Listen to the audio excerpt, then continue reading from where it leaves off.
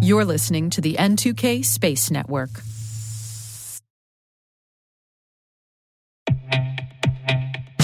And now a word from our sponsor, SpyCloud, the leader in operationalizing cybercrime analytics. Traditional threat intelligence is a thing of the past. Cyber criminals are stealing vast amounts of credentials, session cookies, and financial data every day, and it's hard to keep up. SpyCloud is the trusted partner businesses turn to fully understand their darknet exposure risk and neutralize threats before it's too late. SpyCloud alerts your organization as soon as an employee or customer's data appears on the darknet, so you can act faster than bad actors to prevent cyber attacks like ransomware, session hijacking, account takeover, and online fraud. With insights from the industry's largest repository of recaptured data, protect the digital identities and systems most important to your business. Get your free corporate darknet exposure report at spycloud.com/cyberwire and see what information criminals have in their hands today.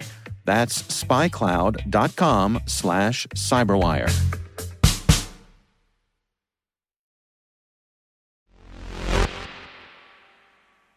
Yesterday, NASA put out a press release titled 7 U.S. companies collaborate with NASA to advance space capabilities.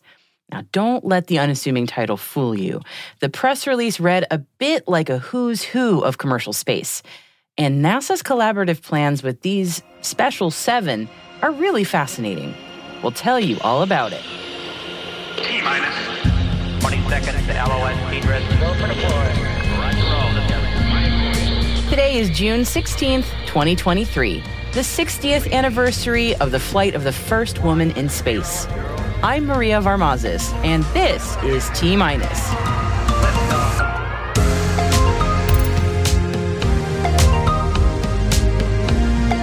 NASA's second cohort for commercial space capabilities collaboration. VAST picks Impulse for Haven 1. Virgin Galactic sets a date for commercial spaceflight. A great charter for the stars. And my conversation today is with Dr. George Nield, former Associate Administrator for Commercial Space Transportation at the Federal Aviation Administration, head of the Global Spaceport Alliance, and Blue Origin astronaut. Stay with us.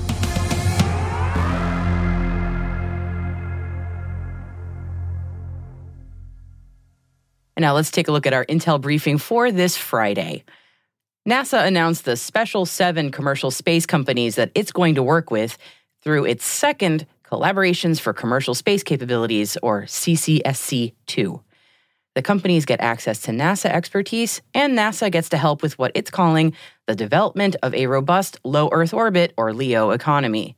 And those special 7 companies are Blue Origin, Northrop Grumman, Sierra Space, SpaceX, Special Aerospace Services, Think Orbital, and Vast Space. There's no grant for this. In fact, each of these companies is paying its own way as part of the agreement.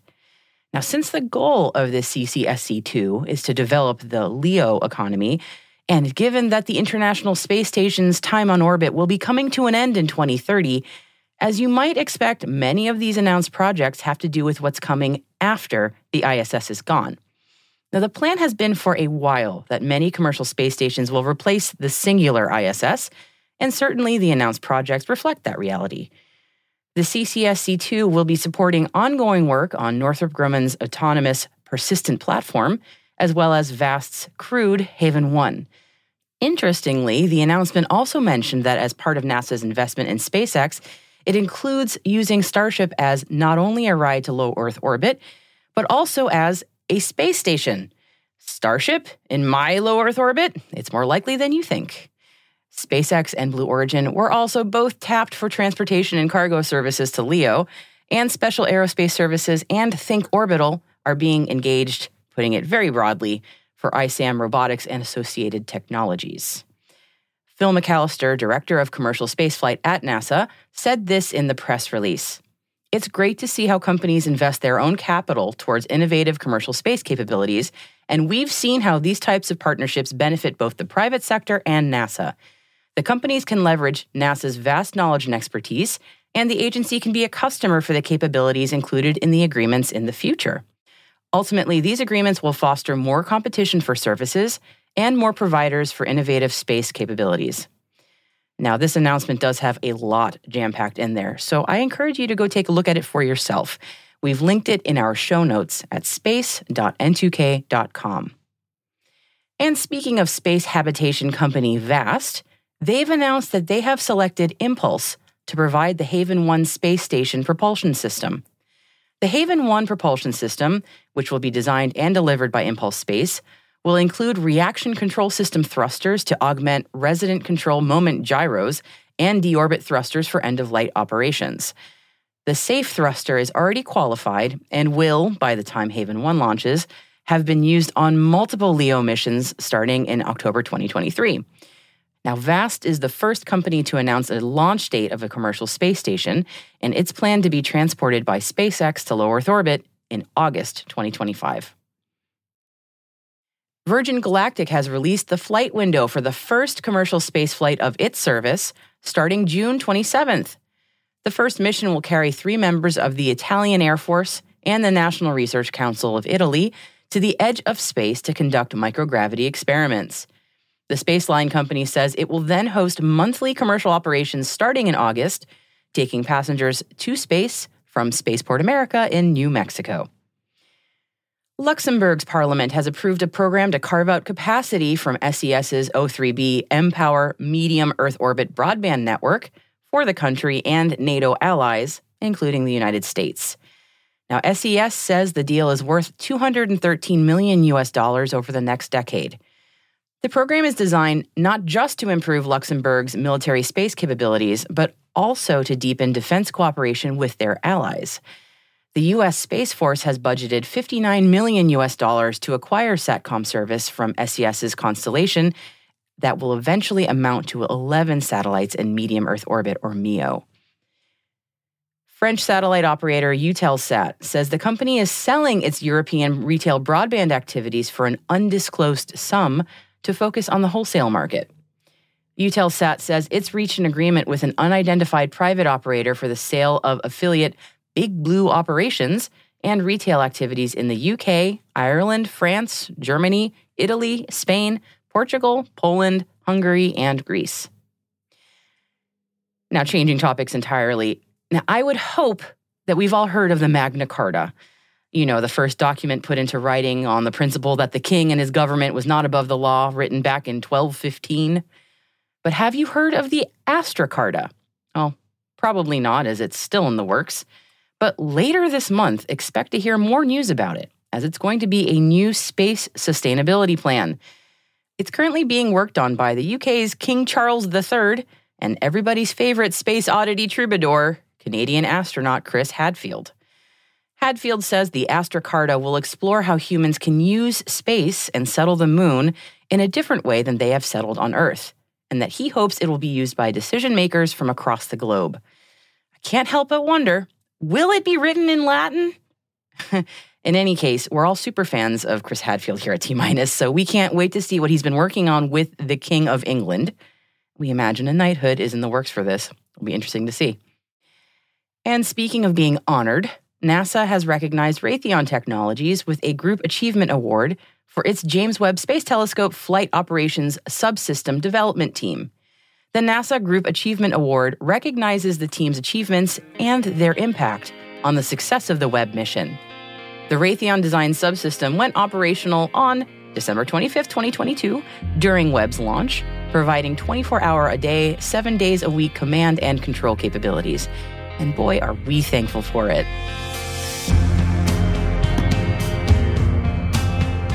Now that concludes our briefing for today. You can read more about the stories we've covered in the selected reading section on our website, which is at space.n2k.com.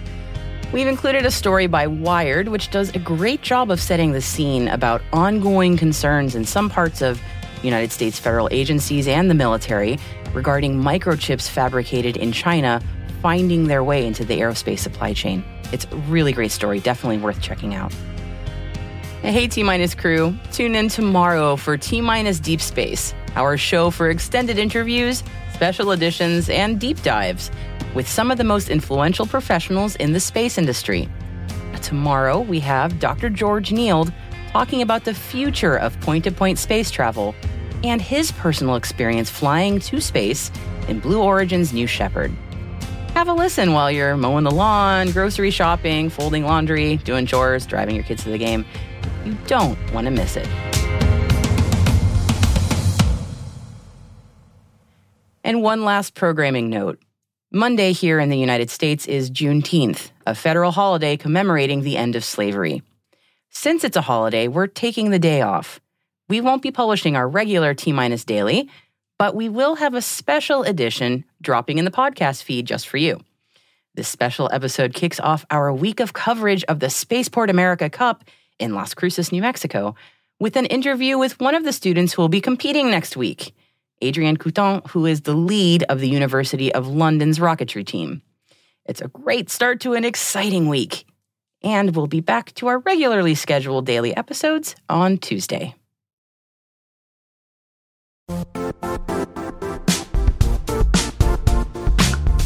The IT world used to be simpler. You only had to secure and manage environments that you controlled. Then came new technologies and new ways to work. Now, employees, apps, and networks are everywhere. This means poor visibility, security gaps, and added risk. That's why Cloudflare created the first-ever connectivity cloud.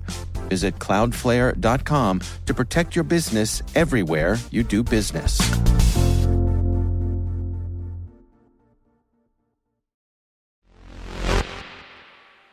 Our guest today is Dr. George Neild, former Associate Administrator for Commercial Space Transportation at the Federal Aviation Administration, Blue Origin astronaut, and head of the Global Spaceport Alliance. I started off by asking about the mission of the Alliance.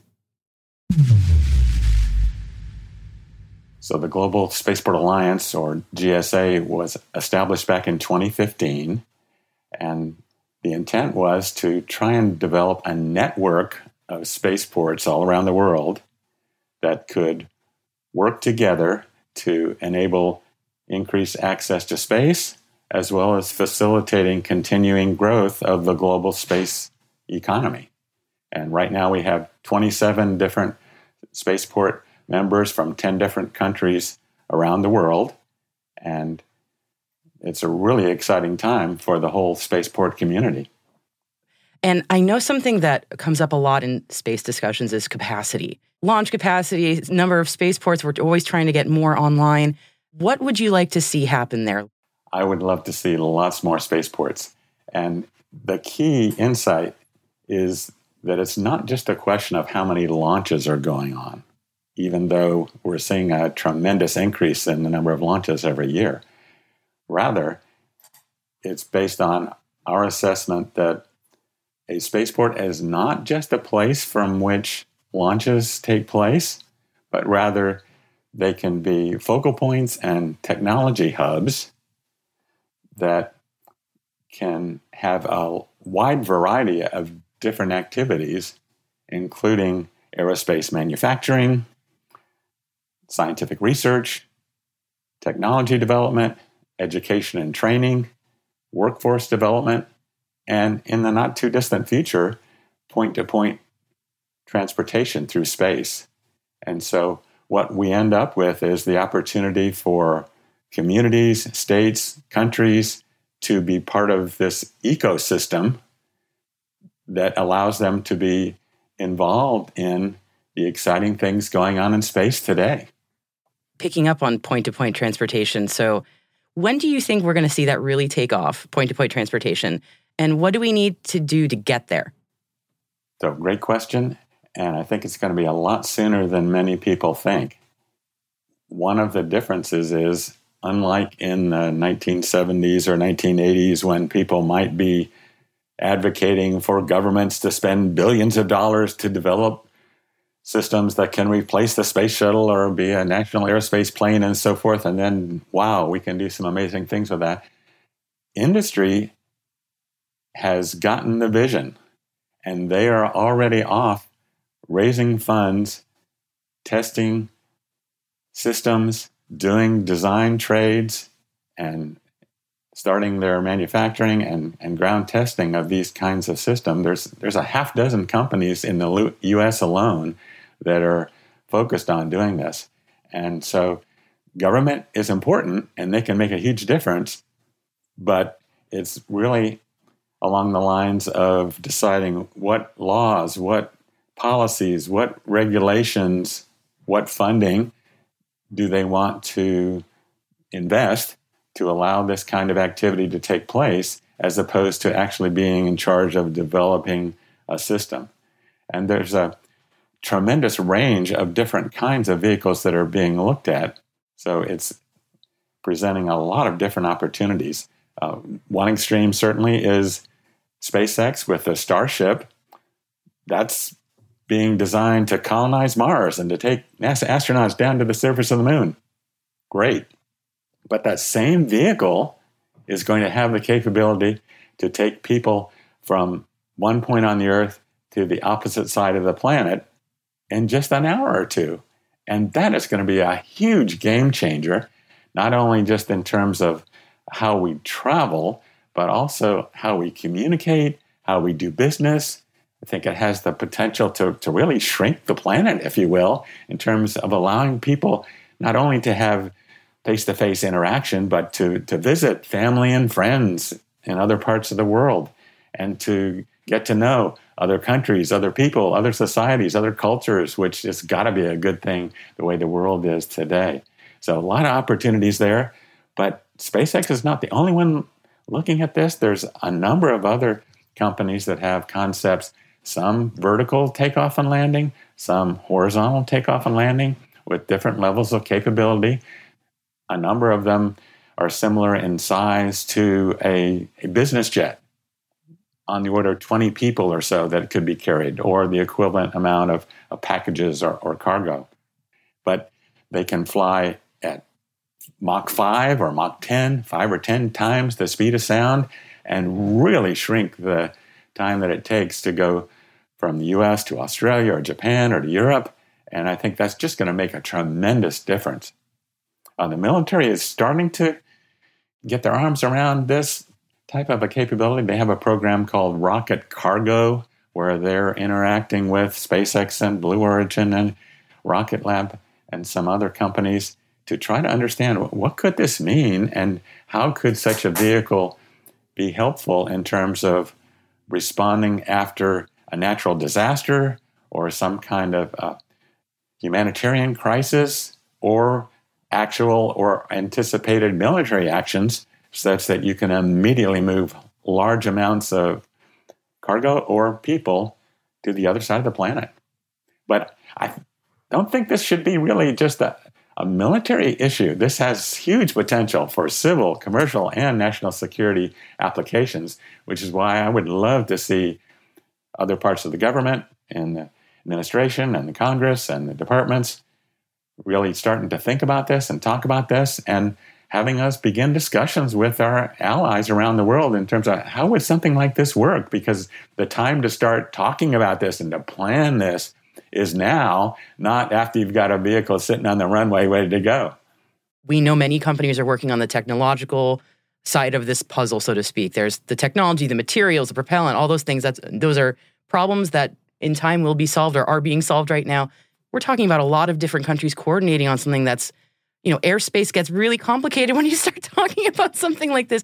I mean, how on earth does that work when you're talking about that kind of international coordination on a somewhat unknown quantity at this point? It's going to be a challenge, and it may turn out to be an even greater challenge than the technical aspects, which is sort of surprising.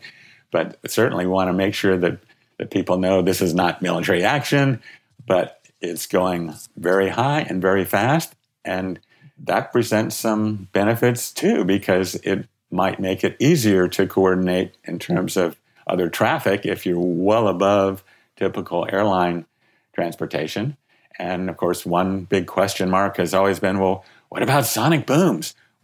Okay, we need to look at that. But if you're flying in a vehicle that is at 150,000 feet, you probably wouldn't even hear that on the ground. So this is not like a Concorde going a little bit faster. This is a completely different way of traveling. I know many people who will be early adopters of this are folks who are really enthusiastic about it, thinking ahead. As it becomes more proliferated, there are going to be safety questions. There are going to be people who are going to be just nervous about doing point-to-point transportation in suborbital space. So what are your thoughts on that? What are your thoughts on proving the safety or making sure that maybe there's a PR campaign around safety on this kind of thing? In the United States today, we handle space transportation very differently than we do aviation. And so whereas we certify aircraft, we license the operations for space transportation. And if you want to fly on top of one of these rockets, then you actually have to be briefed in terms of what are all of the hazards, the risks, what could go wrong. You could be injured, you could even die.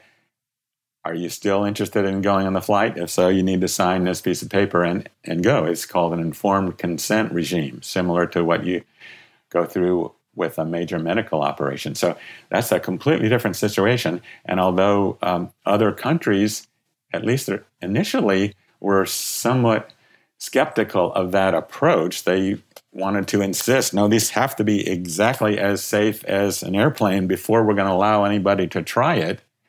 Interestingly, it turns out that allowing people to experience some risks like this enable us to learn a tremendous amount and accelerates the development process as long as we're ensuring that the uninvolved public, the folks who are not riding on the rocket on the ground, those folks are kept safe. So public safety is number one for sure, but recognize for those who are actually going to take part in these space flights, at least for now, those are done with some amount of risk that you need to accept.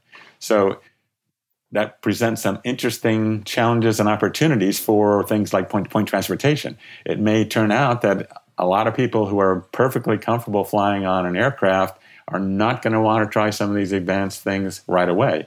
Fair enough, but I think there probably are enough people who are willing to give it a try that there's some potential payback, if you will, for the development fund that is going into the activity so far. It turns out that there are more than 150 million people who every year fly on an aircraft flight longer than 10 hours. I'm one of them. Yeah, I've done it. So if just a small fraction of those people could be convinced, how about giving this a try? If it's the same amount of money or maybe just a little bit more, to drastically shrink the time that it would take to do this type of a mission, that would provide more potential revenue than is spent for all of the launching of satellites that we're doing today.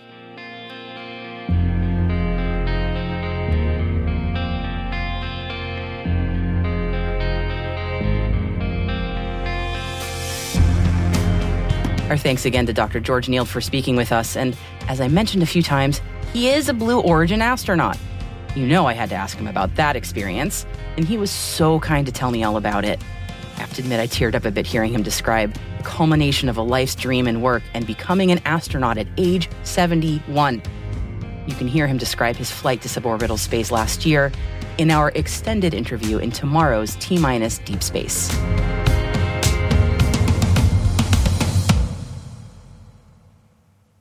We'll be right back.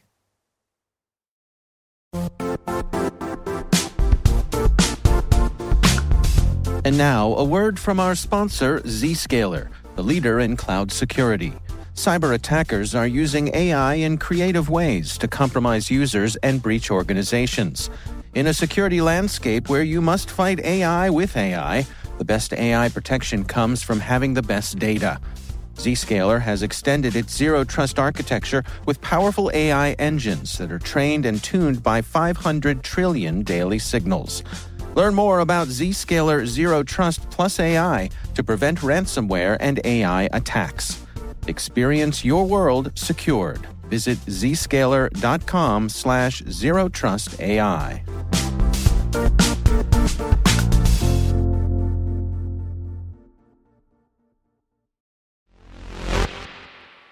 And welcome back. And for today's fun story to round out the show on this Friday, this one's about women in space and comics.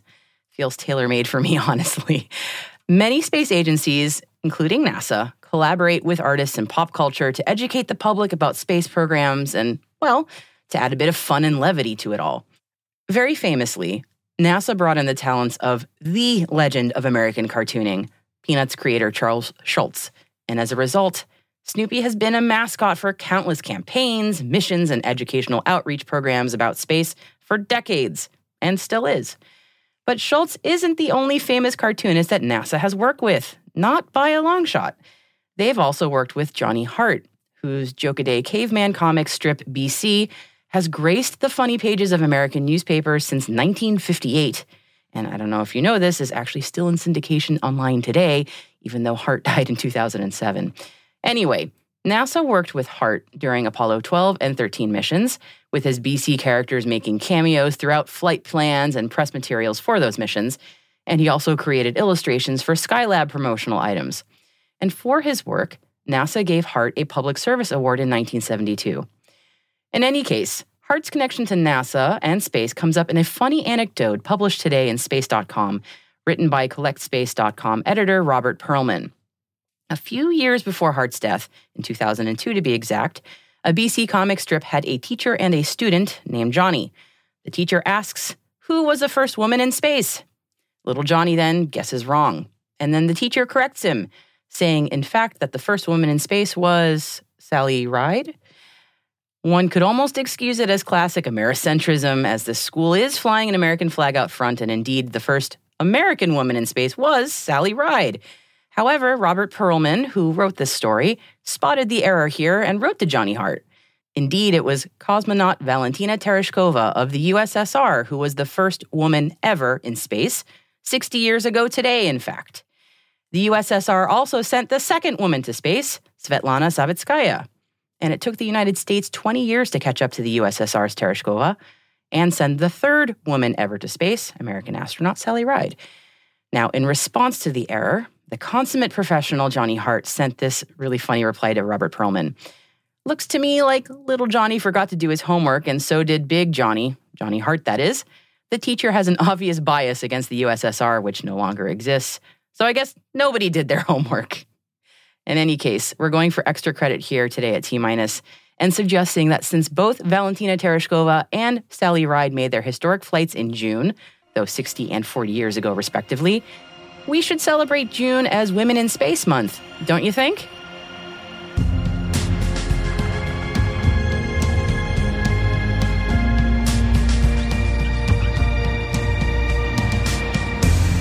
And that's it for T- for June 16th, 2023.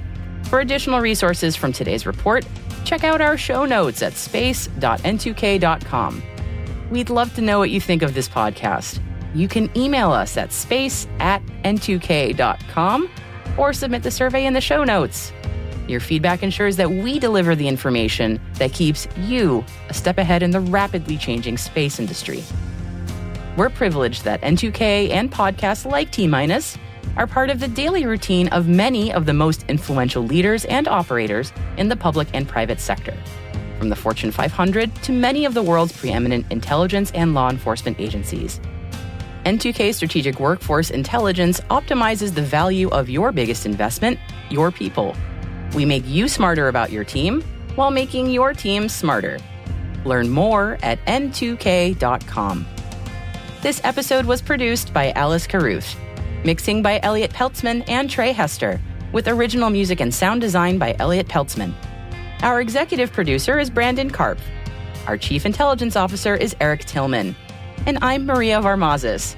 Thanks for listening and have a wonderful weekend.